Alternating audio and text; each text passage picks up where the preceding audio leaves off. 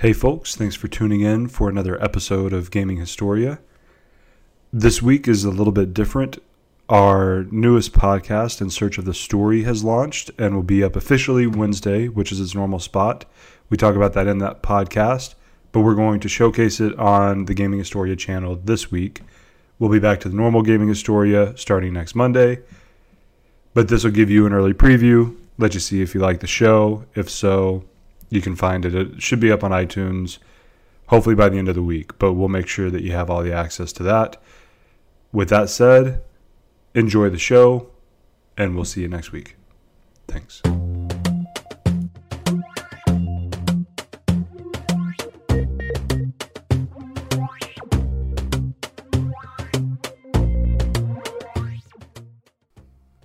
All right, hey, and welcome to a new podcast on the Historia Network. You know us best from Gaming Historia, which is where it all started. We've been teasing new shows coming out. This is the next big one. The Chloe and Chris thing is our second show officially, but it's whenever the kid can do her stuff. This is our second full weekly show that you will get in your ear holes every Wednesday. It is completely different from Gaming Historia, even though my voice is the same. You will notice a stark difference in my co-host in just a second. So this is Chris Gravel, if you couldn't tell by the voice already, the, never shutting up guy. And the name of this podcast, if you couldn't tell from probably the image that I created for it, it's Historia Network presents In Search of the Story. And I'm going to introduce my co-host and let them talk a little bit about what we're planning to do with it, because this was their brainchild. This is Olivia Volarich, right? Yes, that is the perfect pronunciation. I knew I was going to drop it, even though you told me literally a minute ago how to say it. No, it's okay. I was going to screw it up. We went over what the motherland pronunciation of it is versus what I say in everyday life. So Volarich is right on the nose. All right, there we go. So Olivia Volarich, one of the new members of the Historia Network of podcasting and whatever else. And this is her brainchild. Whenever she came on, we started talking about what kind of podcast we'd want to do. And she threw this out almost immediately. And so I will let her explain what In Search of the Story is going to be all about as we move forward with the show. Yeah. So when Chris and I first started talking about the idea for this show, we were trying to think of a way to discuss how gaming can be a positive force in people's lives. And that can range from physically positive, like the health benefits of playing games in terms of hand-eye coordination, mental benefits. And so we sort of came up with this idea of looking for not only story in the sense of narrative within games, but story in terms of elements that you may notice in gaming that people don't necessarily spend a lot of time talking about. So that's kind of where this whole idea developed. And for me, this idea evolved after I began playing a game called The First Tree. And I forced Chris to download it. Chris, should I be talking to you saying you, or should I be talking to you in like third person? No, yeah, straight, just talking to me. You and me are having a conversation. Okay. Yeah, so you were able to play the First Tree, and yeah, you forced me to buy it and play it. Well, I mean, I don't think I could have communicated well enough the experience that I had unless you were able to play it yourself. And no, it was funny watching you play it because it looked like you had just learned there was a Disneyland, and you were like 5 and you just got there. Like your eyes were like saucers seeing it for the first time. It's very, very funny. Yeah, I mean that was not in a mean way. It's awesome, but I think I had a little different experience, which we'll get into. Yeah, why don't we dive into the first tree then?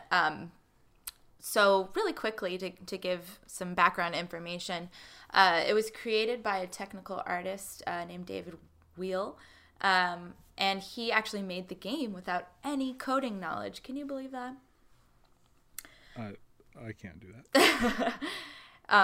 I'm not that smart. Yeah, I know how to talk. He did it without any coding knowledge, and he used a lot of presets from what I've read in Unity, and it just kind of, as he said, he wanted it to be an example for other people that want to make games but just don't know how to code. And he was like, look, you can do this. I did it without any coding knowledge. So I thought that was a great element. But yeah, I think that's awesome. Yeah, and so the story follows a fox, essentially. You're playing as this little fox and running around these beautiful landscapes. All the while you're hearing this narrator, a male narrator, and his wife talk to each other. And it was based on the creator losing his father unexpectedly. And the story sort of follows his emotional journey and coming to grips with that loss. And Chris, I want to hear about your experience because we actually haven't talked about it yet. No, we haven't. I've stayed quiet. We've talked about everything. If you listen to Gaming Historia, the Beyonce, Michael Jackson fight has continued into our conversations, but I have kept this to myself to this point. I mean, everything's been discussed, but not this. So, but because I wanted to have a real discussion where you didn't. Why did I say she? Why you didn't know what I was talking about or how I felt about it. So after we talked about it the first time, I bought it, downloaded it. It took 3 minutes to download. It's a fairly small file. It's not a very big game. And I started playing it. And the game itself, so this is an argument about technical prowess with what you're doing with your game and aesthetic prowess. And I will say the game has really good aesthetics. Whenever you get up to, trees and rocks and stuff like that, there's no texturing work that you would expect. It's very almost PS2 level texturing work and stuff like that. So it's very stylized. Yeah, and you can't go into it looking for a technical masterpiece. You're going into it for the storytelling. It's a walking simulator with some jumping puzzles, and the jumping puzzles are easy. The jumping sometimes gets a little bit hairy just because how the camera will work. But again, from a guy who doesn't know how to code, it's brilliant how it's done. My biggest issue with it, and it's going to be weird to say this, and I think it's appropriate because Kevin Smith, whenever we're recording this, excuse me, whenever we're recording this is shortly after Kevin Smith had his massive heart attack, if you've been following anything. He's fine as of our recording, so hopefully I'm not pulling up some bad wounds. He's back at home and doing well as of today from what I've seen. And I've been a big fan of Kevin Smith my whole life. He's a big talker. I have a tendency to talk a lot, and I've kind of related to him in that sense. But one of the things is I studied Clerks whenever I was in film school, and I could never get past his dialogue. I'm fine with it because it's Kevin Smith's style of dialogue, but it's not natural. And I got that same feeling in The First Tree, as it sounded more like a novel that was being read as opposed to two people having a conversation, which took me out of the immersion a little bit. I agree. Some of the dialogue can come off a little clunky. I really didn't like how the narrators would call each other "my love." It just felt like sickeningly. Sorry, don't keep that in there. I want to speak. I want to speak positively about the game because I'm here to talk about my experience and why it affected me so much. Yeah. But I definitely had some issues with it as well, and that was kind of one of my biggest things. It's like you are really laying it on thick with this dialogue about how into each other you are, and I think when it comes down to it, that might have been kind of on purpose that they had the dialogue in such a way, because it was trying to like demonstrate how much this male character Joseph was relying on his wife, because he essentially didn't have anyone else. And yeah, I could see that. The biggest stuff that bothered me, like the kind of saccharine sweetness of it, of, you know, my love and all that stuff. I mean, that was his real wife, so maybe that's just how they talk, and that's fine. Whatever your pet name is, that's fine. It's, you know, that part didn't bother me as much as, like, there were certain parts where he's like, you know, as we sat in that camouflage truck driving over those rocky hills and feeling every bump as we sat in silence, because that's the way we liked it, and the wind blew just right as our hair ruffled. I'm like, nobody talks like that in real life. That's how you write a novel. That's a descriptive novel. Yeah. And that's where it kind of got weird, you know, because for me, if I was telling you the story of me and my dad driving in a truck over a rocky hill with the wind blowing through our hair, like, we had the windows down in the truck and the road was crap. I mean, that's as descriptive as, I'm not going to, the road was, and it's a style choice, the same, and that's why I brought up Kevin Smith, because Kevin Smith's dialogue is, how he writes is very much a style choice. It's his style. And this is very much his style, you know, I mean, the guy, it's still a good story. It didn't resonate with me that much, but I understood where he was coming from, and I saw the emotional aspects to the story. It just didn't hit me. And I think it was just because of that. I felt like I should be reading this as a book instead of listening to two people acting like they're having a real conversation. It didn't sound like natural script writing, like an actual dialogue. Yeah, and I think that's a very valid opinion. I felt it too. But when you say, like, oh, I didn't really, like, I guess identify, for lack of a better word, with the story, I think that's kind of the epitome of why people play video games, because not only are you looking for a different experience, or each person is looking for a certain experience from gaming, and just like every person is different, every person will then relate to a character in a different way. They may or may not relate to them. So I was so affected by this story purely based on, like, the content of his story, like his strained relationship with his dad, and being he was kind of a problem child, it sounds like, and angsty teen. Like, I don't know who can't relate to that. Right. But I think what really brought it all together for me was the element of the fox's journey, and how his very specific, very personal story as a son was able to be paralleled with the journey of this mother fox, and it's all about, like, the story ending at where life begins, which I thought was just an incredibly beautiful message. And that was kind of why I enjoyed this game so much, is that I would find these underlying messages that were woven into the gameplay and mechanics and the story. Like, for example, there would be many times where I would be wandering around and I would hear myself say, like, where the heck am I supposed to go? Like, I have no idea. And then I would step back and think, oh my gosh, like, this is a parallel to the story that they're trying to tell. It's like he feels lost and alone, and he has no idea what he should be doing right now in his life. Like, just like this fox, like, she doesn't know exactly where she's going. So that was kind of what hit me the most, was finding these little messages that are able to be applied to everyday life. Kind of like, you don't really know where you're going, but the most important thing is that you keep going. And it's the journey to the destination that matters the most, and that changes you and that affects you. It's not the destination. Yeah, I get that from it, and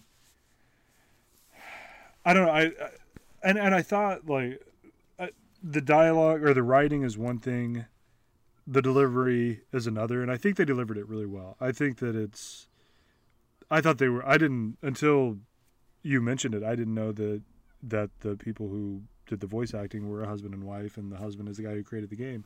That it sounded very professional. It didn't. There was a little bit of hokiness to it from an outsider's perspective. But I mean, you can say that about any relationship that you look in on. For them, they have their little quirks in their relationship of how they treat each other, that they love about each other, and how they talk about each other. But from outside, you're like, oh, yeah, you guys are real cute. And that's kind of what I got from it. But it never felt insincere, and it felt like the story was there, but they were trying to make sure they stuck to a novelized version of a script. But the delivery itself was good. I mean, it sounded like they actually really cared about each other. That came through in their performances. So I thought it was a lot like Bastion.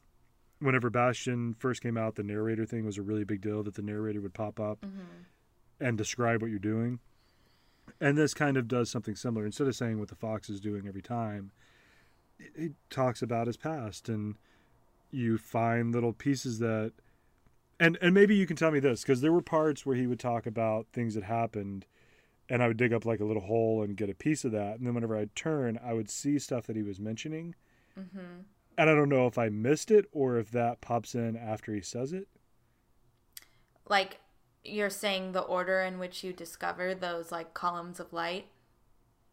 Well, there was one point where I dug up something and a cop car gets mentioned in the story. Uh-huh.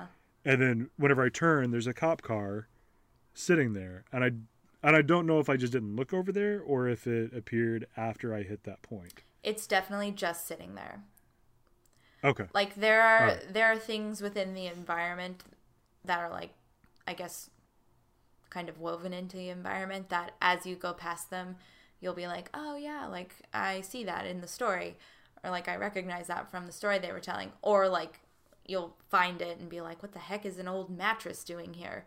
And then you'll find the right little segment of the narrative that clues you into, like, oh yeah, like, we had a place where we would go and camp. And actually, I don't think the mattress was linked to the narrative at all. Yeah. But you get what I'm saying. Like, you find, like, bottle rockets and a tent and an old log cabin and that sort of thing.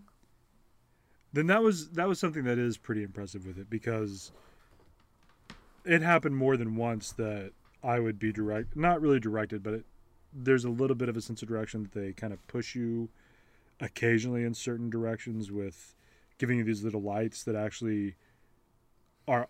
I thought they were dumb until I finished the game. And then I thought they were brilliant, these lights that you try to collect. Mm-hmm. But with how they pushed you and stuff, it worked really, really well on, and I think everybody's going to have a different experience, but it worked really well on multiple occasions where I would go to a spot and then the story would start, and right as I turned, then the cop car was there or the house was there or whatever. And it was this, it's just how he laid it out. And I think that's the brilliance behind the design. I don't mean to come down on what he did at all because of my lack of, because of how it sounded like a novel. That's a minor quibble about the whole thing, because the story's still good.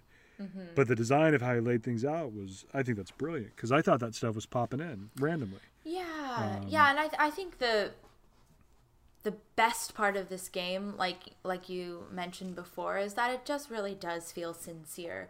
Like, you can forgive all the hokiness and forgive the clumsy mechanics, because it comes across as, the dialogue and the story itself comes across as very sincere. Like, they're talking about very raw, very realistic feelings, and these sort of feelings really, really can affect and touch people. Like, everyone has had some sort of loss in their lives, and I think that's the beauty of this game, and kind of where we were looking to go with this episode, was that, like, games can really help you in terms of mental clarity and processing emotions. And I think this game did just that, because it was so sincere with its message.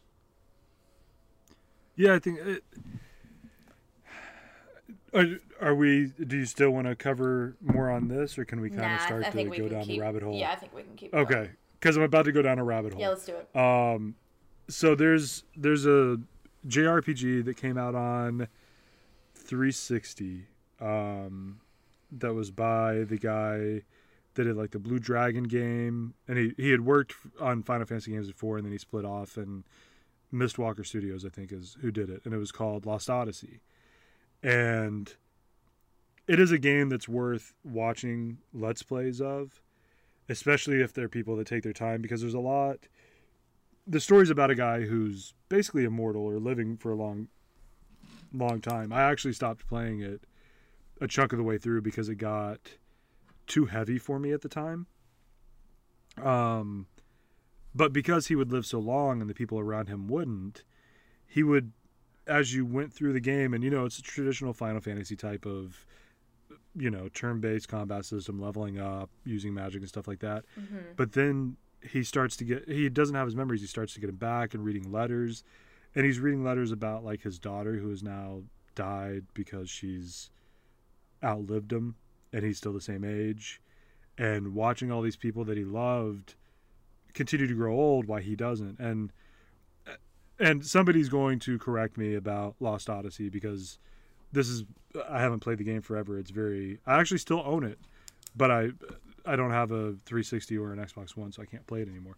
But it's been a long time since I played it. I just remember the raw emotions that it made me feel whenever I played it. And it was not through dialogue or anything like that. It was through letters that he would find, and they were brutal with emotion and with the aspect of immortality, or at least a longer life as you watch the people that you love die. That, because, yeah, I know that I'm going to lose my grandparents and my parents, hopefully before me. That's their hope. That's my hope. And the same thing, my hope is that my kid outlives me by hundreds of years if it's possible. Mm-hmm. But for him, his kids were going through the regular lifespan, and he wasn't really aging. And so he watched his, his wife or people or other family members that he loved grow old as he stayed the same age. And it's a lot about that loss. And it's not like they were taken away brutally. It was, you get to watch their whole life knowing what's coming and that you're going to be stuck with their memories. Yeah. And that game was, I think that's probably the game that hit me the hardest emotionally. That sounds brutal, because we're taught as mortals that the whole point of living is the road to death, like you've got to make the journey there worth it. So what's the point of living a life without an end? And that sounds really morbid, but it's kind of like, well, no, but it's true. There isn't really anything at stake unless you obviously get killed. But if you have the ability to live forever, then it's kind of sounds heart-wrenching. I'm not familiar with the game, but it sounds. It got me. People say like Final Fantasy spoilers if you haven't played a 20-year-old game. Whenever Aeris dies in Final Fantasy, people say that was like their big emotional moment. And for me, it wasn't. I was pissed because I was like, just throw a Phoenix down on her. Like, it works everywhere else in the game. Why is it not working here? And it didn't work in the context of the game. So Final Fantasy VII, as much as people love that game, that's a major plot issue that I had, and it gave me no emotional feedback. I got nothing except for anger out of it. Mm-hmm. But this Lost Odyssey game, it got to the point that I could not play it. I would get so depressed and so emotional because it was so well written. And, it may be rose-colored glasses, and I'm looking back on it a little bit, but it is a very, very brutal, emotional game. But it's a great game too. It's worth playing. Yeah, but isn't it incredible that a game was able to make you feel that? I feel like that's kind of the point that we're trying to get at, is that video games have sort of evolved into this perfect vehicle for intense storytelling, because you are the one that has to interact with the medium in order to progress in the story. there's nothing else out there that's like it, you know? Like, film happens to you. You sit there, you watch, you're a spectator. Right. I think reading is its own thing entirely, but, like, just in the same way, games are their own thing entirely. Like, I think your example is perfect in showing that games have a lot more to offer us as players than simply, like, pleasure and adrenaline and escape. There's, like, they have so much more power in affecting our emotions and taking us on a journey, like an emotional journey. Yeah, and so this is partly a call out to the Gaming Historia pool that is currently going on. FIFA 17. I always get FIFA in somewhere. I don't know if I mentioned this to you, but there's a pool with the people who do the podcasting stuff that, and I don't know if the pool's real, but it's an ongoing joke that they're trying to figure out which episode I won't be able to mention FIFA in. So I bring FIFA up again. The streak continues. But you didn't eloquently tie that in. You just kind of like... I'm about to. But I wanted to give... The preamble was to catch you up. I wasn't going to... Okay. I mean, if I didn't get to it, I was going to yell FIFA at the end right before we finished. Come on. I had to find a way. But here's the thing. In FIFA 17, they started the first story mode called The Journey. That's what triggered it, is whenever you were talking about The Journey. Mm-hmm. We should also talk about Journey the game. So, see, I haven't. I don't know if I played it or not. That's okay. I want to hear about The Journey. So The Journey takes you as you start off as like a little kid in FIFA 17, and you play your first match, you know, out on the schoolyard, and so you know the Hunters are this big legendary family in soccer, in this kind of fictionalized world of FIFA where all the teams are real, but there's some imaginary players. But you'll meet through FIFA 17 and FIFA 18, through going through the journey of Alex Hunter, you'll meet, you know, Cristiano Ronaldo, Thomas Müller, you know, all kinds of different big name players that are real life players.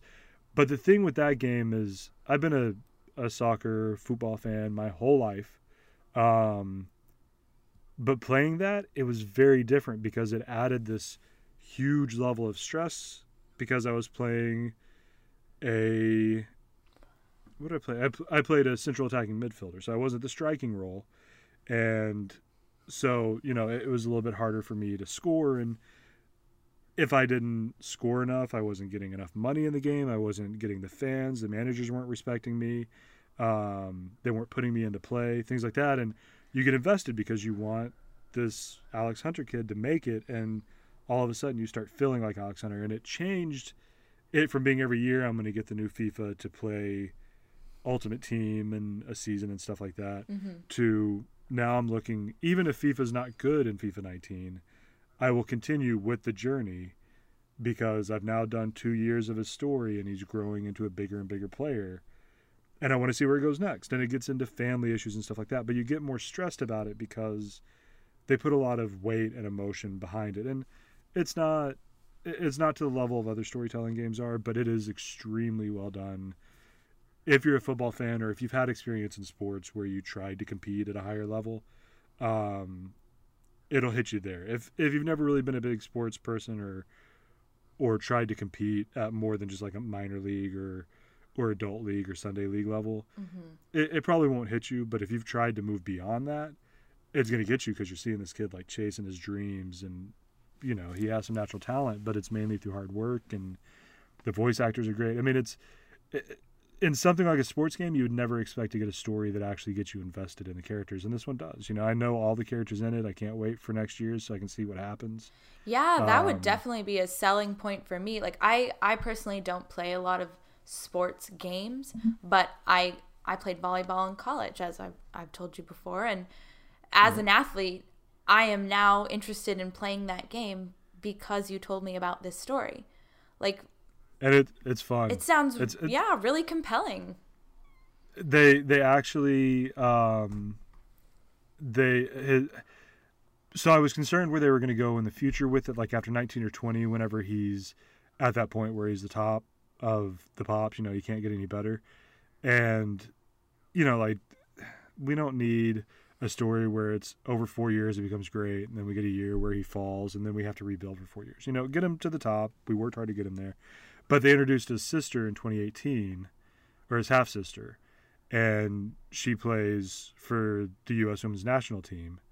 And you play a couple games as her, and you start to kind of follow her story a little bit, and how you do while you play as that character affects the relationship and interactions that Alex and his sister have, and it's awesome. So I'm hoping, I don't know if a lot of FIFA fans are hoping this, but I'm hoping that means that we're going to get either a spin-off or, you know, after Alex's story is done, we pick up with her story because she's a lot younger, and we look at what it's like to play on the women's U.S. national team on the national level as opposed to playing, you know, like in the Premier League or Bundesliga or something like that. And it gives a different dynamic because you're playing against different countries. And with the World Cup coming up, that could be awesome this year if they pull it off for 19. Wow, they should definitely pursue this young woman's story, because I think now is the time to really focus on women.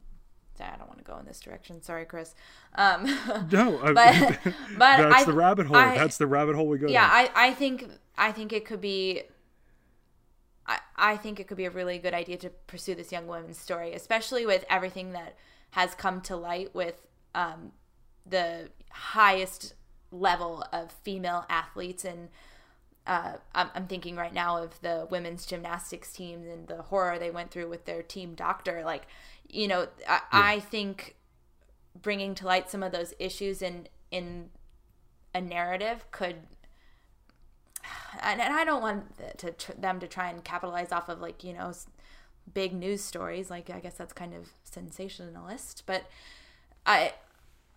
how else do you start a conversation about these hard-hitting topics without addressing it head on? Podcast. Yeah.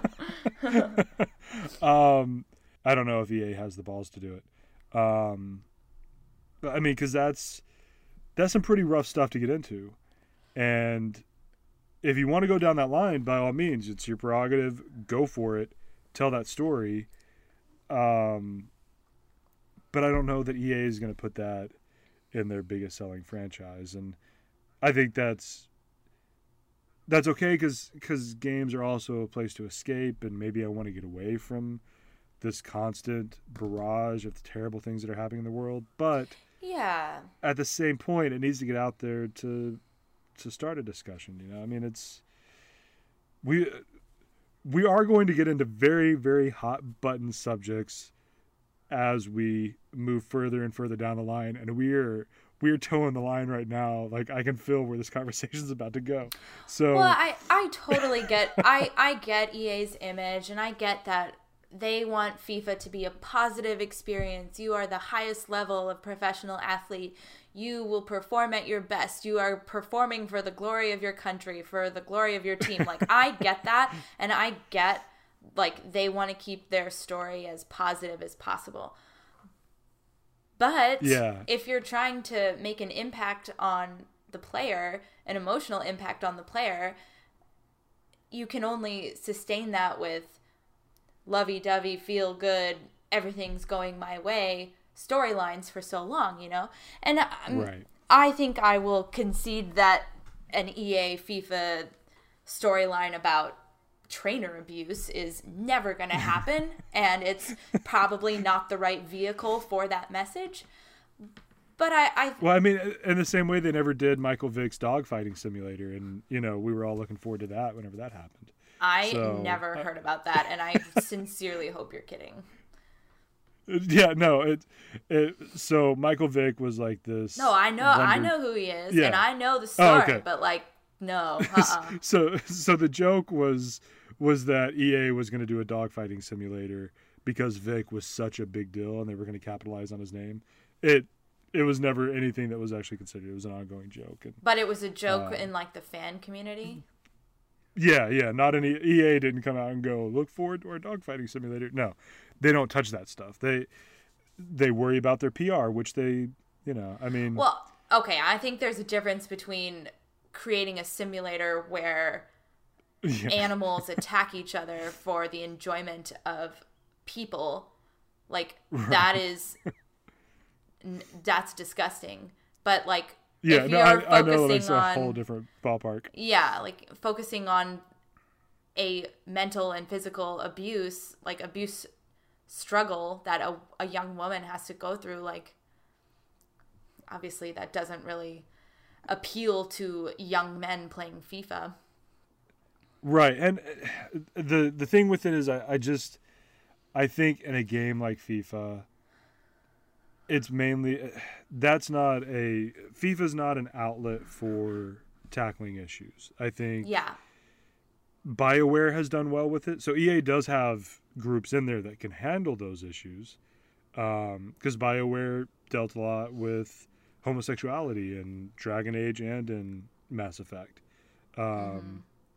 Probably not to the level that it should be handled, but it at least started breaking down a couple bricks in the wall to start discussing that, to give you the options at least, that you didn't have to play either a straight big buff guy or a straight super over the top, beautiful woman, Voluptuous woman. Yeah.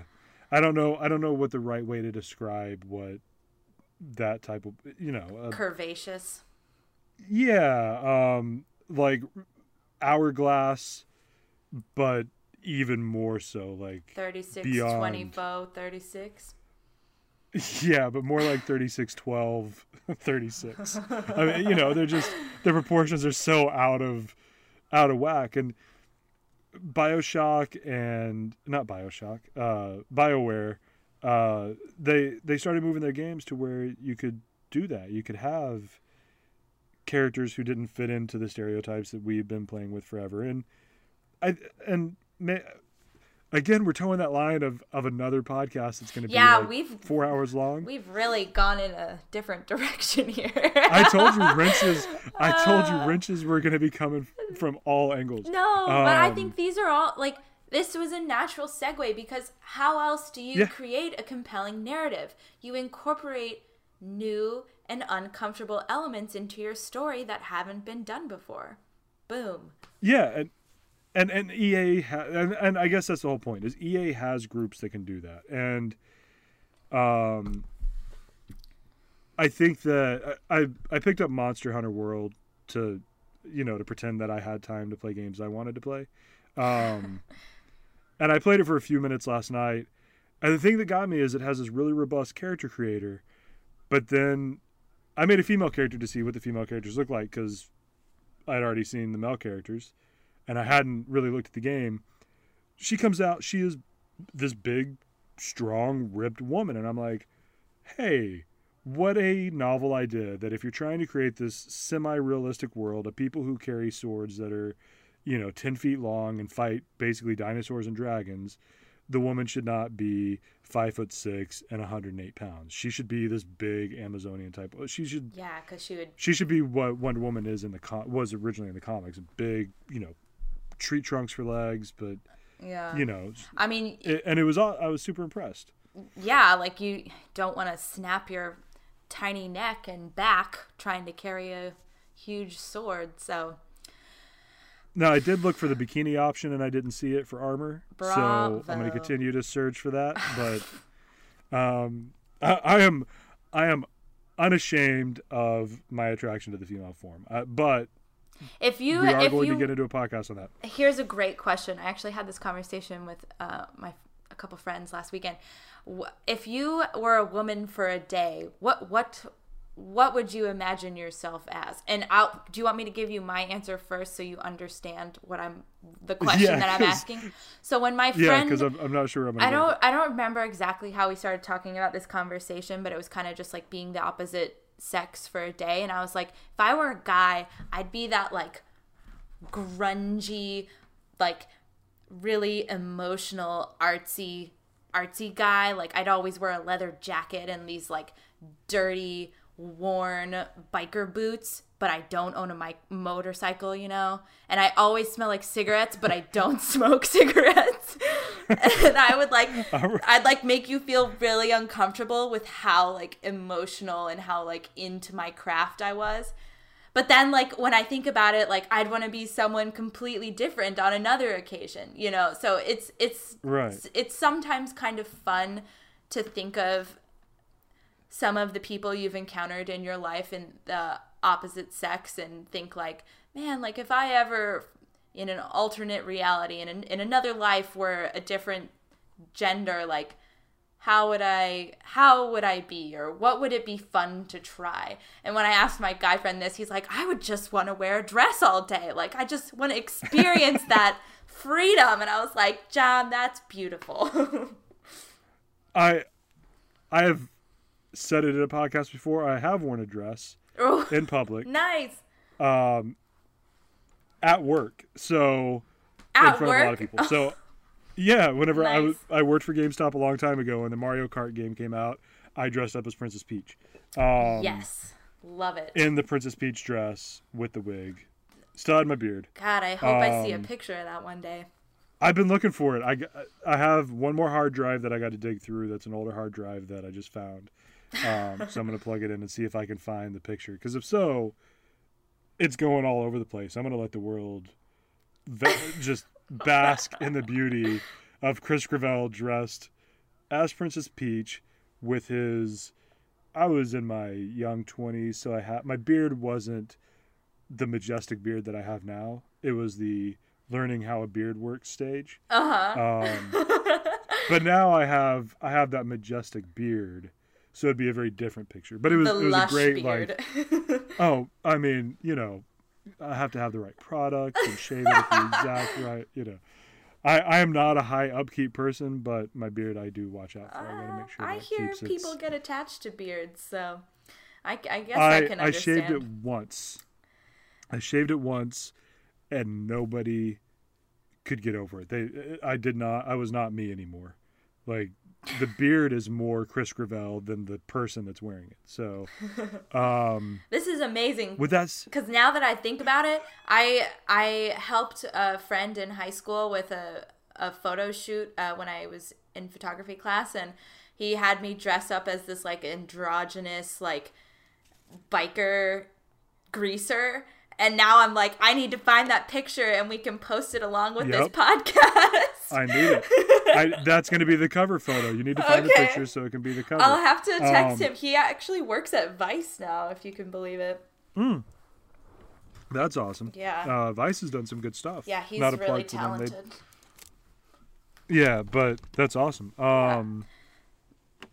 So do I need to answer this question if I was a woman for a day?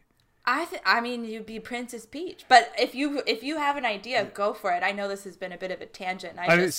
You know. So we'll give some how the sausage is made. Whenever Olivia and I talk, it generally never goes the way that... How the sausage is made? Oh, God. Yeah, that's God. the story. I hate That's that. the story. All right. Do you prefer if I say how the moist cupcakes were made? No. I'll try and think of a better analogy. Well, but yes, I get where you're going with how it's made, unwrapped. I will give you a peek behind the curtain. Yes. Okay. Every time that Olivia and I are going to have a quick discussion about the podcast or a plan, we forget to talk about the podcast until like halfway through because we're talking about it. It always starts off work related, but then who knows where it ends up, and that's why we were like, we have to do a podcast because it's never going to stick to what it's supposed to be about. And then usually it's like, I have a side story, like, and then you start telling the story, and then that has another branch that goes in a different direction, and then before you know it, we're talking about how swimmers like never eat or sleep, and they're always together, and they're in their own cult, and we're like, how the hell did we start talking about this? Right. Oh, and you brought me back to why I brought up behind the curtain. So, so if I were to be female for the day, so, I I have the problem of always being gawked at by women everywhere I go. So such a problem. I would want to be like the bearded woman from The Greatest Showman, because my daughter loves that character. Oh, that is, you need to include it, one of those like audio effects. Oh, because that's just like the sweetest answer. You do it for your daughter. And I use her as a cop out for a lot of answers that I don't want to give. And I don't get gawked at all the time. But my real answer would be the bearded woman, because Chloe is such a big fan. And I would like to have that experience of, I'm a normal person. I don't have any kind of I don't have any kind of differences in my body that set me apart, that make people look and go, huh. So being the bearded woman, I would immediately go to the mall, go to McDonald's, go to everywhere where there's just a whole bunch of people who have no filters, and just get that reaction. So you want to draw people in. I want to see what it's like to be on the receiving end of being stared at because you do not fit the mold. You want to be on the receiving end of the male gaze, but it's not really the male gaze, because it's more of like the uncomfortable, unsure of what you feel about what they're you're like, seeing. why is there a woman with a beard? Yeah. In a princess peach dress too. Right. I would also be okay with going out as like a Dead or Alive character of being like of that crazy proportions, just to see what it's like to be absolutely gawked at. And because you see like that meme where the guy's holding his girlfriend's hand and he's looking back. Yeah. You see that everywhere. You can tell whenever somebody's taking a peek at somebody. That's why you might as well just make it obvious. But I would be interested in what it's like to be on the receiving end of that more frequently than I currently am. I don't say I'd never have to experience it, but it's, if I was like Hitomi from Dead or Alive, dressed like they dress, then I would be gawked at all day, and that would be an interesting experience, because then I would understand that half of it a little bit more. Yeah, so. Trying something new. That's kind of the whole point of that question, is like, what would you be open to trying if you had the opportunity to change everything about yourself? Or not everything, Or could I be a mermaid? Yeah, be a mermaid. Hell yeah. I want to be Ariel. I want to be Ariel. Be a bearded Ariel. Oh God, you can't put a beard on Ariel. She's not a great character whenever you really get down to her personality traits. Do you think her beard would be red too? Oh, be like more of like a russet, like, because isn't that how it is? Like redheads' beards are generally a little bit lighter. Yeah, they're a little bit darker. They're almost like, I thought they were like more like blonde colored, like. Oh well, yeah. I think you're right, actually. Reverse that. Yeah, the beard is generally a little bit lighter than the hair. Unless we're wrong, then it's the other way. I have no idea. Whatever. I have no idea. But they're not the same color. They're similar in color. But unless we're wrong about that, we don't really care. There's only one beard expert here. So, but if Ariel had a beard, it feels like that's a deeper question. And I think it would be the natural hair color. That like red number 5 that you get in a lollipop. Yeah, I was wondering if you're asking if she dyed her hair or not. And so, no, I think she was a natural redhead. So I think obviously. Her beard would also be red. Yeah, you're so right. But it'd be like a mustache. It wouldn't be like a full-on like mountain man beard. Okay, wait. Should we circle back?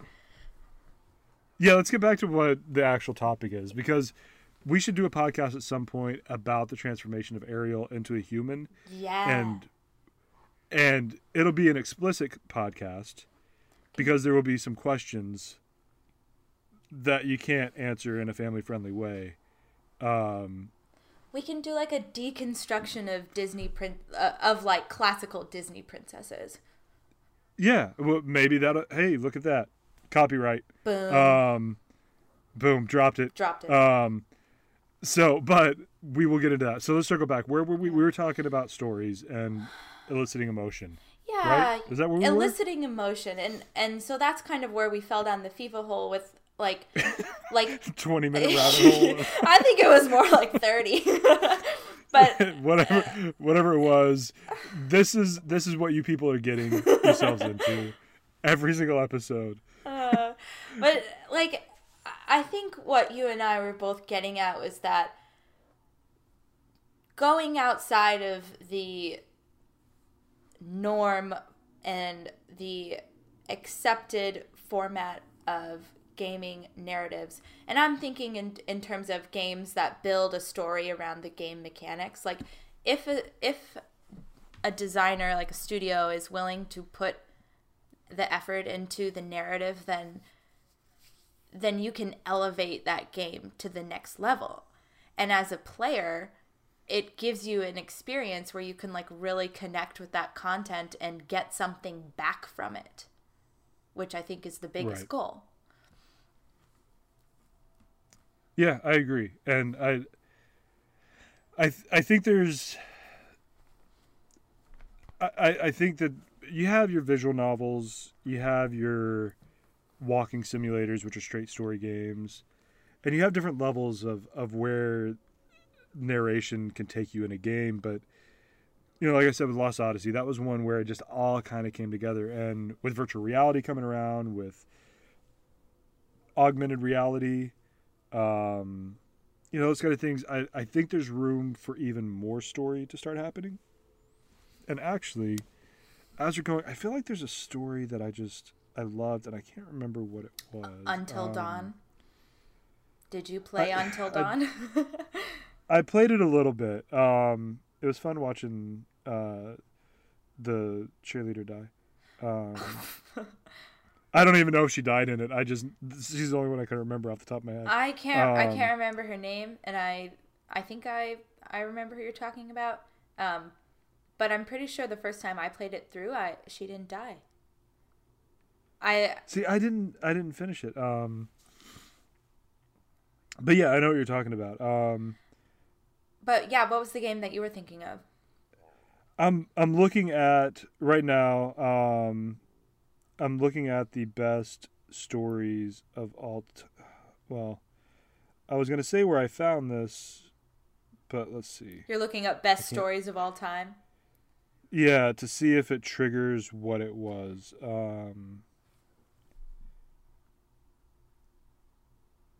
So yeah, So I'm looking at this on Games Radar. It's the 30 best game stories of all time. I'm just gonna see if any of them click with me. Yeah. Do you want me to just keep talking while you're reading? Because I can do that. You can, or I can mention a few of them in their spots, and you can react. Yeah, let's do it. Yeah. Okay, so their 30th is Uncharted 2. Is that Drake's Deception? Among Thieves. Among Thieves. I did not play that one. No reaction. That I played through in a day. Really? Yep. I started in the morning, finished it in the evening. It was oh my god. Whenever I was a stay-at-home dad with Chloe. Chloe is going to hate me one day whenever she's old enough and she listens to this and realizes that I just had her laying in her crib all day while I was watching her as I sat there and played Uncharted all the way through. But I like the Uncharted story. I wouldn't say it's one of the best stories. You know, I think Nathan Drake was the first video game character that I was ever attracted to, because I didn't know that could be a thing, and I didn't know. Yeah. He's just so charming, and how hilarious is it that he's just a completely fictional character, but I'm still just like, wow, he is so charismatic. That happens a tons of anybody who says that they have never found attraction to a video game character is full of shit. Yeah, it's like being attracted to a character in a film or TV show. Who didn't think that Daniel Radcliffe was, like, I'm not gonna say hot, but because I was exposed to Harry Potter when I was younger, but you have those crushes on fictional characters, and then you learn. I always thought he was a little goofy looking, but I mean, he has my. If you want to go off of pure looks, like, I can give you some more examples of fictional characters that I was like, oh, okay, Jon Snow, boom, great example that is contemporary. Like Jon Snow, he's a good looking guy. Ooh. Oh yeah. I didn't know we were gonna get screams. Sorry, I get really amped up about fantastic. Game of Thrones, but like here's point. another even weirder dynamic to that. When I like think about Game of Thrones and the fictional characters that I'm like into, I don't immediately like think in my mind like, oh, like Jon Snow for sure. Like I almost think that he's like too much of a pretty boy, and instead like my default is that I'm like super into the Hound. How weird is that? You're strange. We should cut that part out because I don't want people to know that I. Oh no, we're keeping in that you're into the Hound. It's so weird. Like got to the point where I like did research on that actor, and apparently he's like really reclusive, and like he said he has no luck dating women in showbiz because they're absolutely crazy. So I'm like, okay, I've got to fly to Scotland and look for his boat, and I'll meet him at the dock and just be like, hey. Well, at least you don't dream too big. Let's see, man. Of their list, I'm not going to say anything bad about their list. Games Radar put up a good list for the... I think the first Portal, I really liked the story in that. They mentioned Portal 2. Which one has the cake? Portal 1. Portal 1. Red Dead Redemption. That's one that I really, really like because I like the anti-hero and I love the ending, which I won't spoil because I know there's somebody out there who's going to play it that hasn't played it yet. The first Telltale Walking Dead game I loved. Last of Us was a good story. It didn't get me real emotional. Oh my God, The Last of Us got me so emotional. That was, for me, that was the first game that I was like, oh my God, I am really attached to these characters. That was like kind of my renaissance of like, oh my God, I can see now what video games can do in terms of storytelling. Like I know everyone points to the moment with Ellie and the giraffes, when her and Noel are, that's his name, right? Noel? Joel. Oh God, whoops.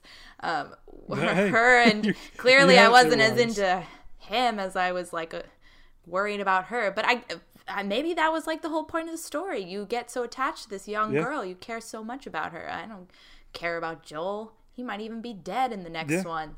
So it was. Maybe. Yeah. I think a lot of Naughty Dog's games put a lot of stress. I know a lot of Naughty Dog's games put stress on the narrative. Like playing any of the Uncharted games is like playing a blockbuster. It's like watching what is like the best action franchise you can think of. Like I don't want to say Fast and Furious because I've only seen the first. Like, and I don't want to say Mission Impossible either because like I stopped after the second one. So Lethal Weapon. The Lethal Weapon series. I don't want to compare it to a Marvel.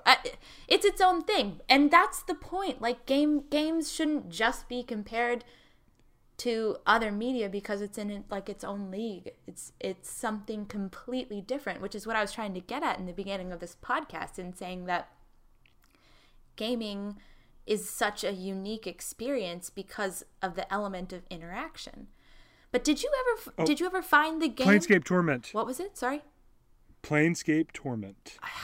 I don't know. I've never played. This is before most people's time. This is back in the day of like the original Baldur's Gate and stuff. And you play as this dude who's dead, and I'm not gonna lie, I'm cheating right now and going over the synopsis because it's been forever since I played it. But can you remember? But you play sorry, go ahead. Well, no, go ahead because I'm trying to remember. Can you remember why this game is memorable to you? Like, what was it about the game that made you think, oh, what was that game that really made me feel this way, or really made me think about this? Can you remember what that factor was that stuck with you? It was the character. This put it best. I'm just gonna read what this says because they say it here on Wikipedia better than I do. So it's primarily story driven, and combat is not prominently featured, which is not common at that time. The protagonist, known as the Nameless One, is an immortal who has lived many lives. I'm seeing a theme here, but has forgotten all of them, even forgetting his own name. The game focuses on his journey through the city of Sigil and other planes to reclaim his memories of these previous lives. Several characters in the game may join the Nameless One on his journey, and most of these characters have encountered him in the past or have been influenced by his actions in some way, and he doesn't always remember it. And that's what got me is that fear of, like, my biggest fear in the world, more than anything else, is sleepwalking. More than anything else in the world, your biggest fear is sleepwalking? Sleepwalking. I'm not of other people sleepwalking, of myself sleepwalking, because my brain is making me do things that I'm not aware of, and that's scary to me for some reason. I mean, I'm not scared of many things, but that's the thing. That's like, oh God, I've never sleepwalked, or slept, whatever you call it. Walked while sleeping. Yeah, I never walked while in slumber. But I've always had this irrational fear of it. Or maybe it's a rational fear because it's my brain controlling my body without me having any input. And that makes me scared of my brain. Yeah. What it could do when you put if it wanted to take over. Yeah. When you put it that way, I like get it a little bit more as a fear. I sometimes suffer from sleep paralysis, and oh God, that terrifies me too. Like, it's only happened like once, and it like when you're in, because sleep is supposed to be this restorative, like, safe.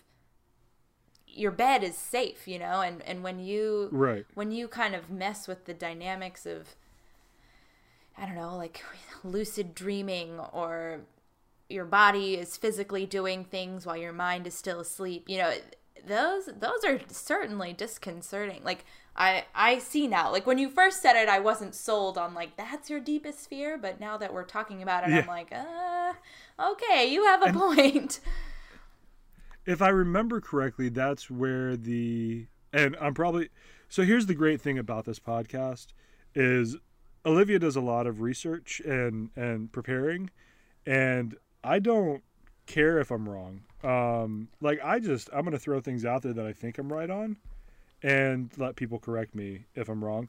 But I think I saw somewhere that is where, like, the idea that the succubus came from, or some kind of demon came from, is very early on people would have sleep paralysis and they would feel like something was sleeping on their chest. And that's where, like, the succubus is sitting on your chest and won't let you get up. I thought before, science. I thought a succubus was like being impregnated against your will. That's an incubus. Oh. The incubus is the male version. The succubus is the one that seduces people. And it may not be the succubus, because succubus is female.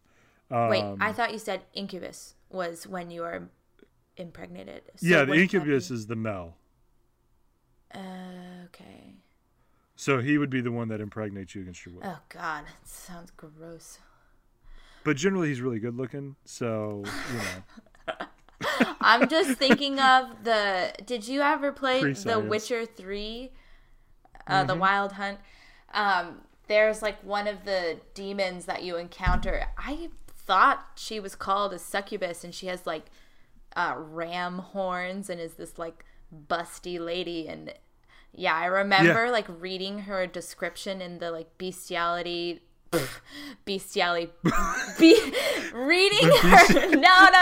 reading her page in the bestiary, not bestiality, sorry.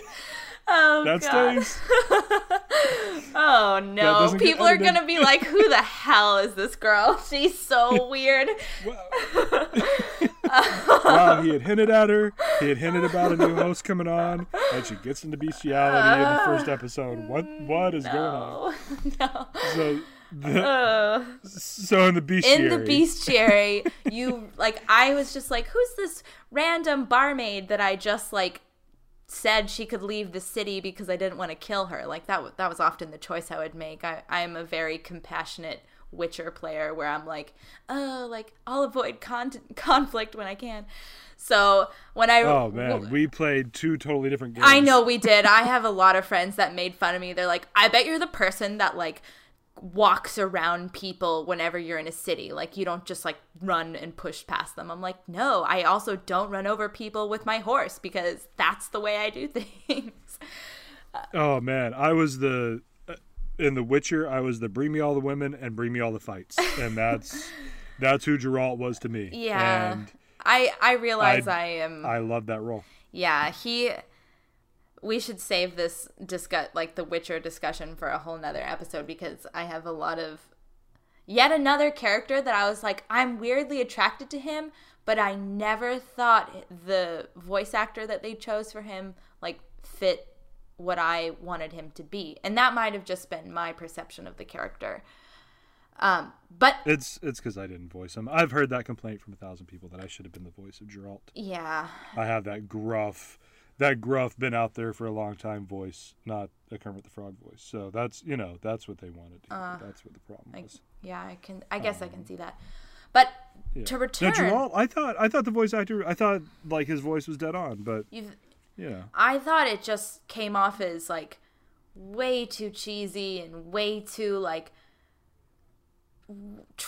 it was like trying too hard from my perspective. And I will not claim to be an expert on the series. I only have played The Wild Hunt, and so my opinion might not be as valid as people who've played all three games. Yeah. But if they played the first two, I don't care what their opinion is because the first two were almost impossible to get through. There was such a difference from 1 to 2 and then 2 to 3.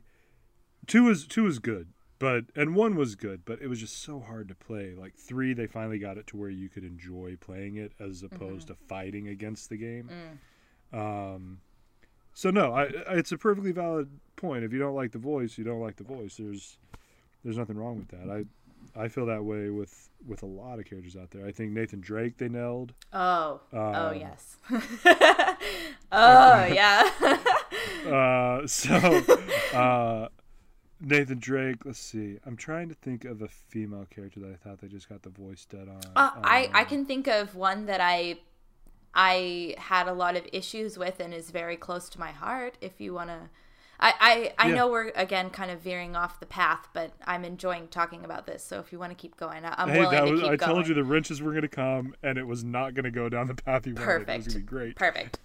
So I am a huge Lara Croft fan, and it's Lara, not Laura, even though I know I just said a second ago I definitely pronounced it Laura, But I grew up playing those games when she was all blocky and triangle-y with her pointy boobs and everything. And so when they had... Those were awesome. No. I mean, yes, the games were great, but like, looking back whenever I was 18, those were awesome. Yeah, so I mean, when that was like one of the first games I was exposed to when I was a kid. And so I remember thinking like, oh, this kick-ass girl is like running around with these guns strapped to her legs. Like, I thought it was so kick-ass. But the reboot in 2013, and then the sequel, Rise of the Tomb Raider, absolutely incredible games. I love where they took it. I love how it was an origin story, and she was just learning the ropes and so on and so on. I had a great time playing. I thought the voice actress for Lara did a great job because I watched a lot of like their behind-the-scenes footage where they did all the motion capture and she had the props and everything like that. But my one issue, and this is just something maybe that I've developed over the years analyzing so much film, but when women have this like hysterical inhalation when they're crying, I think it like immediately makes them, it makes me want to distance myself from like relating to that character. And I'm not going to try and replicate it because I think I would blow your eardrums out. I mean, I guess. Oh, I can edit it. I guess I could try. I can fix the volume. I don't even know. I don't even know if I can. For those who haven't seen it, let's here we go. Because I guess I can draw from one of my Let's Plays that I made. So there's a part where her mentor Roth like breaks his leg and then passes out from like getting attacked by a wolf or whatever, and she's like, "Oh God, Roth!"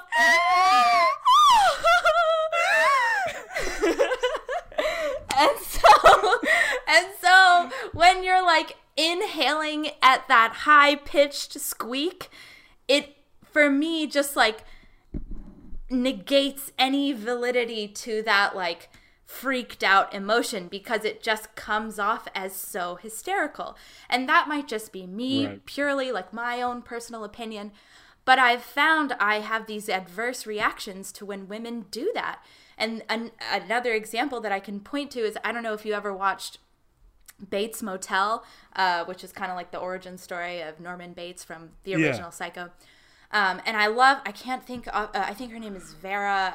I can't think of the female actress's name that's who plays Norma Bates. Sorry, I'm going to look it up real quick because I know it'll bother me.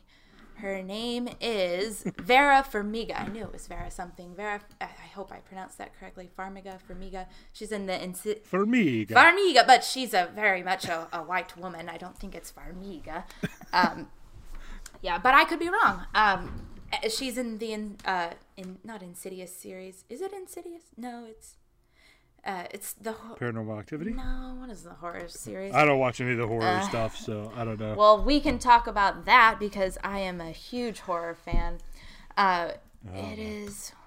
I like movies that are scary because of atmosphere, not because of jump scares. Can you have both? I think you can. Right? Yeah, I think that you can have some jump scares in it, but movies that rely on jump scares to scare you, they don't worry about building up the atmosphere. Those don't really get me. I feel like you're thinking of a specific example, and I want to know which one. But I'm not really, like, for the atmosphere side, the Blair Witch Project, there was no jump scares, and we were terrified whenever we went to see that. Yeah. And that was before, they did that whole like one of the early viral campaigns that this is what really happened, and there were no jump scares. It was just shaky cam footage and stuff like that. But then you have movies like the Paranormal Activity. Mm-hmm. It's not really building up an atmosphere. It's just things are going to jump out and be loud, and who cares? Like, you're going to make me jump because my body reacts to loud explosions around it. No, I disagree. I think Paranormal Activity did a really great job of building up the atmosphere because they relied so heavily on the, like, found footage, home footage aspect. Maybe I'm thinking of something different then. It's one of the more recent series that they've done a number. I don't know.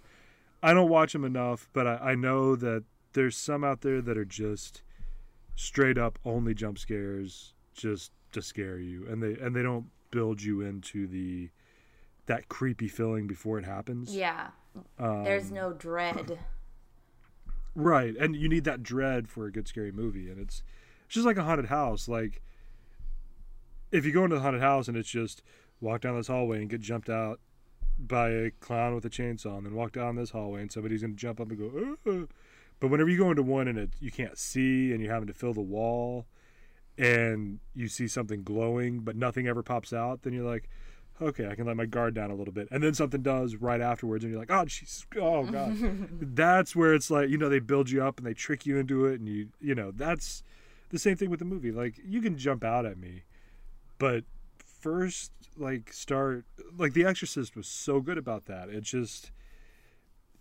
It's not really a scary movie today, but the atmosphere was so brutal going into that you're terrified for what was going to happen to this girl and the priest and the people in there, and it was scary stuff. And I don't know, I like some of the later, I guess, Halloweens and Nightmare on Elm Street and stuff, those were more jump scare than atmosphere. Well, if you think, like, The Exorcist was, I think, the only other a horror film that was ever nominated for an Academy Award. And so this year, to bring it into present day, Get Out is nominated now for an Academy Award, and it's a horror film. And have you seen Get Out, Chris? No, who was it that did it? Jordan Peele. He directed it. It was Who's in it? oh gosh, I can't think of the main actor's name. The main actor was also in Black Panther. Hang on, I'll look it up real quick. Get out. His name is Daniel Kaluuya.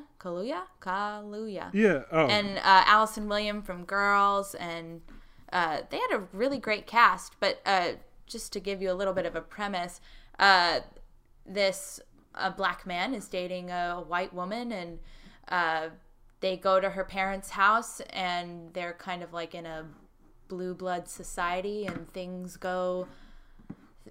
start to seem weird from the get-go, and then things just go very, very badly. That's all I'm going to give you if you haven't seen it, because it's really great, and you should definitely watch it, because I don't think I have wanted to, because Jordan Peele is attached to it. Yeah. This is his first feature film, and he's known for all of his comedy work. So it is incredible that he made this film, because it's not just a horror movie. It's a horror movie that actually is trying to communicate a message and start a conversation about race dynamics, and it's on top of all that complexity. It's scary. It's really scary. I will tell you. Have you ever watched the original Night of the Living Dead? The one in black and white? Yep. Yeah, I have. That is one of my all-time favorite films. I studied it whenever I was in film school, and the very end of it sounds like this.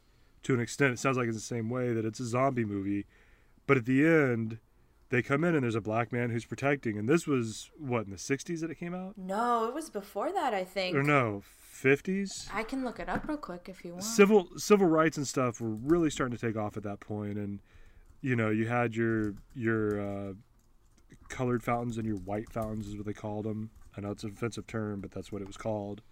I'm not going to wash over what terminology was used except for one word. Oh, you were right. It was 1968. Okay, so civil rights was still kind of this thing. So I guess this was kind of after segregation wasn't. Well, segregation was still going on in places, but the great thing is the end of that movie, after this black guy protects these people and helps them as much as he can. This being from Texas, he sounds like a Texas sheriff walks up, and they shoot him. And they're like, "Oh, he was a zombie," and they know he wasn't. And at that point, it was just making a statement. Like, if people have the opportunity to do terrible things, they probably will. And he had every way to do it. And I that's why I love that movie so much, because it ended on such a, like, you're watching it, it's just a scary movie, a traditional scary zombie movie. But it ended on like a very poignant political note at that point of the writer's opinion of what they wanted to do. I feel like the way that you're describing it and the way you're talking about it now is you watching it as a contemporary viewer, looking back on the way the way you perceive it. But at the time, it was the first movie that ever portrayed zombies in that fashion, created fear in the heart of viewers in that fashion. I'm not so sure what viewers at that time would make of the ending. Are you? I don't know. Let's table that for one of our future hot button discussions. Okay. Because I think that's one that's worth digging into and doing some research on to find out. Because, and I have to watch the movie again, just like I'd need to watch it again. Yeah, we need to play through The Witcher again and have a whole Witcher episode. I'm still playing through The Witcher, for God's sake. Oh, well, okay. I am. I don't have much on my plate right now, so I can get to that, I'm sure. But I think that maybe we should do that as another one of our stories that's coming up. This is how this podcast is going, by the way, all of you new listeners, because every one of you is new to this. Olivia and I have a conversation. You get to listen in, and that's how it works. We'd love input, right? I'd love. And you said before, I do a lot of research and try and be structured, and you fly by the seat of your pants and are willing to be corrected. And I'd like to state for the record, I would also love to be corrected if anything I ever say is wrong. Like I'm just doing my best here, and I love feedback. Love feedback. Yeah, and that's what we want. And we did open up the @gaming_Historia Twitter, so you can hit us there. Finally, I finally got off my butt and did it. Woo! So we actually have a Twitter that is under Gaming Historia. Now I should probably go ahead and set up the Historia Network one, since we're moving it into something bigger. But yeah, I think that would be an interesting conversation, because I do want to see if that was the original intention of the movie, was to make a statement about race relations, or if it just happened to be a byproduct of how they wanted to end it. Yeah, because who directed that? Or we will save this for later. Wes Craven or something? No, he's way too contemporary. Not Wes Craven. Yeah, hang on, I'm looking. George A. Romero. Yeah, Romero. Why do I think Craven? Romero's a whole different ballpark. I think Wes Craven did like Dawn of the Dead or Scream. something. Yeah. Yeah. Or he did one of the Halloweens, I think. Or no, what did he? Scream. Yeah, it was Scream. You're right. He's a Scream guy. Yeah, he revived horror films whenever they were almost dead, because Scream kind of brought it all back. Yeah, and A Nightmare on Elm Street. He directed A Nightmare on Elm Street. Yeah. Okay. Wow. So welcome to the movie Historia. Yeah, we took a turn there. I don't even know how we got onto the. Oh yeah, because we were talking about the. I don't know how. It was when I was doing my Lara Croft voice reenactment, and then I trailed into Vera Farmiga and how she would do that same thing in Bates Motel, and it would drive me insane because she's such a wonderful character in that show, and it just was always so off-putting when she would do that. But I guess they're going for a very specific affect with that very emotional inhale, and that's kind of... Yeah, it almost feels like that kind of scream is almost God, I'm gonna get hate for this, but it feels almost like the anime female character that you see in different anime shows that overreacts, and that's almost what that feels like to me, because more of a grounded performance. Anime, it needs to be over the top. That's what anime is about. But for something like Lara Croft with the new Tomb Raiders, yeah, she was very grounded compared to her previous versions. And so, I totally get the overreaction. Yeah, I agree. I think grounded is a very, very good word to use, because she's supposed to be gritty and tough, and she gets beat up and stabbed and attacked by wild animals, and she looks like she's not going to have back problems by the time she's 30. Yeah. And like she's learning to be this like tough survivor. And I'm not saying that persona can't cry and can't be vulnerable and can't show these very, very intense emotions, but I just think that might have been a little misdirected in delivery. That's all. It may be. And I wonder if that's partly just the nature of the medium, because whenever you get into movie or TV, the slightest the slightest eyebrow twitch can say a lot. But in a game, we're not, we're kind of in that, this term isn't 100% correct, but we're kind of in that uncanny valley. Where they're starting to look real, but they can't show emotion to the level that a human can. So maybe that's kind of, they're just overcompensating for it, and they're not at the point yet where they're comfortable enough that they're portraying the emotion through their faces. Yeah. And that Hellblade game, I think, is making leaps towards that. Was it Hellblade? Senua's Sacrifice. Yeah. Still haven't played it. Been thinking about picking it up, but my plate is so full right now, I couldn't touch it. Yeah, I understand. And I haven't played it either, but I have watched a gameplay footage and like the beginning of a playthrough. I was actually a little afraid to play the game, if I'm going to be completely honest, because I know that it deals with this young woman's kind of mental struggle of dealing with like the entire annihilation of her Celtic clan or something like that. Right. I know it's like Irish folklore based or Norwegian, or I'm not entirely sure, but I know it has something to do with like Celtic myth and folklore.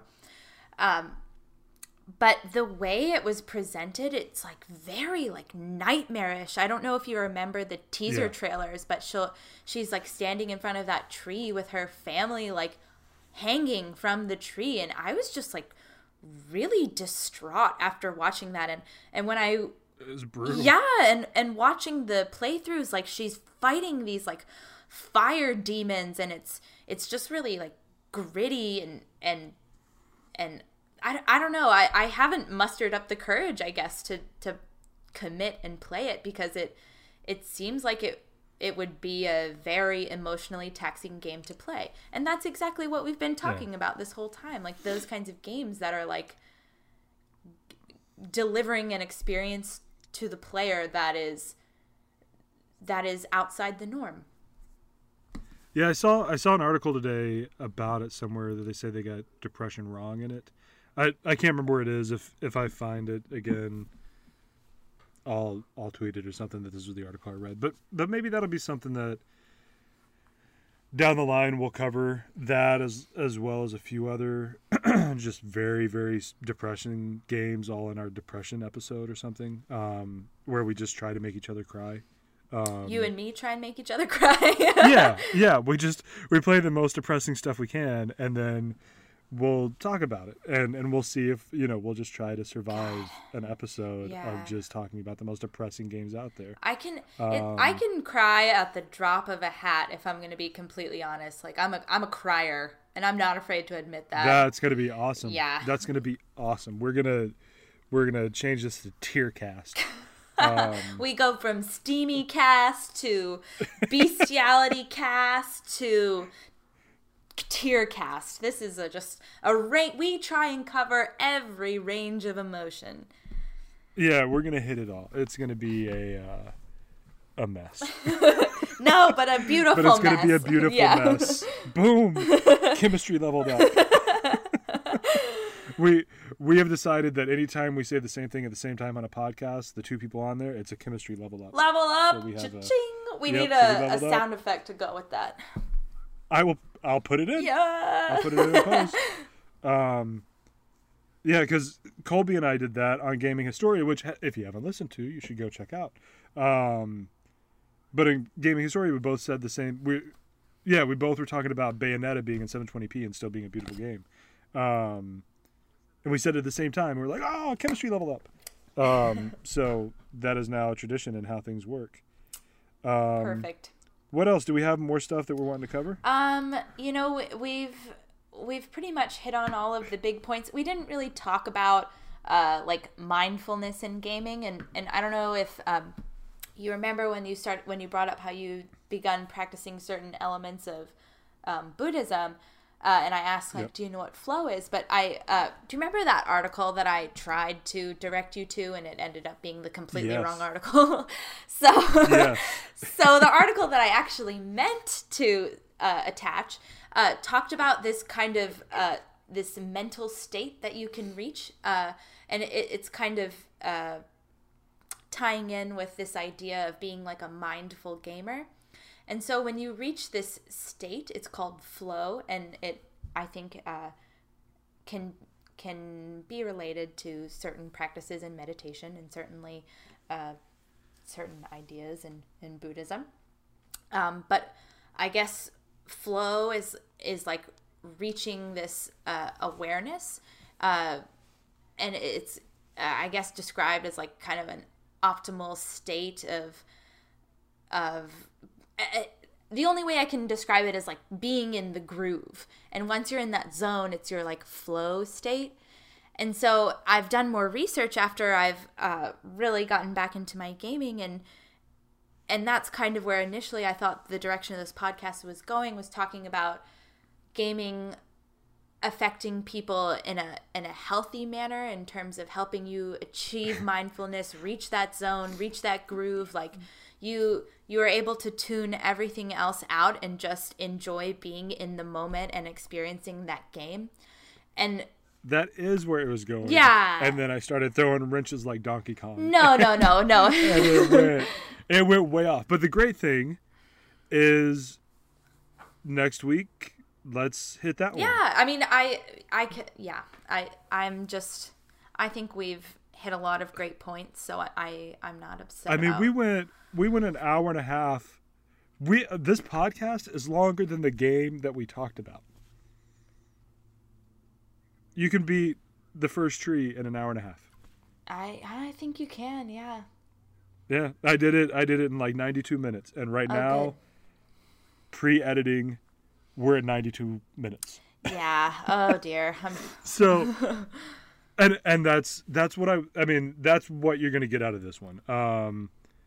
This show, before we started, actually, Olivia asked what our time frame is. I said until we're done, and that's what this is always going to be. If we have an episode that's 3 hours, we may split it over 2 weeks, but we'll record the 3 hours in one sitting, so you'll just kind of get it to be continued. But whatever happens, wherever the conversation goes, we're going to let it go, because she does a lot of research, which I kind of do. I don't write it down, and I don't think on it. I kind of just react to the moment. And so it gives us this really good dynamic for this conversation that's going to take us a lot of places, and we hope that it resonates well with all of you out there that are listening. Yeah. Because you're going to get into this expecting to hear, oh, they're going to talk about some stories and games. You didn't know we were going to get into bestiality. You had no clue that was coming. You didn't know you were going to hear me recreate Lara Croft's inhalation shriek, which I think I did great, by the way. I think it was perfect. I think that it will be the intro song. Originally, before we started, I had to prove that I could recite the Fresh Prince of Bel-Air intro song, and I did it word for word. Word for and we thought word. About using that. Yeah. Yep. Even with the correct timing. It was the correct timing. Although I will say your delivery and emphasis could have had a little more enthusiasm, but I know that was because you were like, should I keep going? Should I really keep going? But like, yes, it was bomb. It was great. Yeah, I what I'll do before next week's as our pre-show pump up is I will do the real thing. The West Philadelphia, I'll get like really deep into it. I'll get my 1990s Will Smith clothes on because I still have some. Yes. And I'll turn the hat and I'll get Jazzy Jeff to show up and we'll get deep into the, parents just don't understand time frame. And we'll get deep into the Fresh Prince. But we were talking about using that as a joke as the intro. Yeah, we could do like a whole nostalgia episode. Oh, for sure. And instead, we're going to use your scream as the intro. God, no. So people have no idea what to expect. People are going to be like, nope, turn it off. Unsubscribe. No, we will find some music. So whatever music you heard at the beginning of this, we don't know what it sounds like yet, so we hope you like it. And I hope we like it too. I do too. And we're gonna team up on finding the right thing. Yeah. But I mentioned it with Colby in the Gaming Historia podcast that podcasting is time traveling. So we're recording on March the 1st, and this is not coming out until March the 6th. It's going to be our Wednesday show? Yeah, I think that's the right date. Yeah. Let me look. So we have no idea what it's going to sound like whenever it's done. March 7th. We just get on March 7th. So we just start running. So I guess we're going to start wrapping it up here. Yeah. So we'll get in more information about where to contact us and everything in the next episode. Where this is our initial trial stuff. We got to get how we want to be contacted and stuff set up. If it's going to be all under the Gaming Historia side, if we're going to set up Historia Network. So we'll worry about that next week. But do follow us at gaming_Historia on Twitter. And I will say this, next, I'm Doc Browning this for a second. I'm trying to think of how time's going to work. So after you hear this one, the next Gaming Historia, which will be on March the 12th, will be co-hosted by Olivia instead of Colby, because Colby has decided that real life has to happen, and he can't put his whole life on hold for me every single day. What a jerk. I know. So it's nothing big. But he's just going to be tied up that week, and so Olivia's going to step in, and she's going to do a guest co-host spot on Gaming Historia, and then you'll hear her 2 days later on on I have so many names in my head now that I'm trying to In Search of the Story. Yeah, SOS. So the reason that I cannot remember the name of this podcast off the top of my head like that is because it had like 15 names until now. We've been really brainstorming. It has been an evolution with this name. Right, and we are going to drop a little hint because Olivia is a big part of the other podcast that we are working on. We're not going to give a lot of information, but I will tell you that it's going to be, if you think this is a long podcast, what we have coming down the line, hopefully as our next show, we may have something else come up before that, is going to be ridiculous. It's going to be multi-part, really deep diving into some stuff. Olivia's doing a lot to help research on that. We're really going to start diving into some more stuff. We got some touchy subjects coming in. We're getting more people. You're going to have more hosts showing up soon. So stay tuned at gaming_historia on Twitter is the best place for this week. Next week we'll be good to go with where to contact us. We're trying to decide, like I said, how we want to separate it out. So, but for now, just find us there and you can follow us there. Mm-hmm. Thanks for listening. So, yeah, and I think this is fantastic. I hope that you guys enjoyed Olivia's debut into the podcasting world. Yeah, this was as much as I did. I had a blast, so I'm looking forward to our future episodes. This was incredibly fun and got completely off track as I expected. Those monkey wrenches, I'm telling you, like Donkey Kong you built up the structure and I tore it down, and it was awesome. It worked out. So, all right, well, if you guys have questions, want to know more about us, we did not get a whole lot of people who cared about the Colby and Chris Q&A. If you want a Q&A from us, let us know. We will do one. Otherwise, we're going to wait for a while. But if you want to know more about us, let us know, and we will set up something for that. If you don't care who we are, you just want to put us in your ear holes, we can do that too. You'll learn about us by listening because our filters are not very good. The filter, no work. Yeah, as you can tell by some of the things that she spoke about tonight. Yeah. I was the good one today. Yeah. So thank you guys so much. We appreciate you listening to it. Hopefully by the time this is up, it's on Apple and Google, SoundCloud, all that stuff. Just follow us wherever you listen to your podcast, and we will talk at you next week. And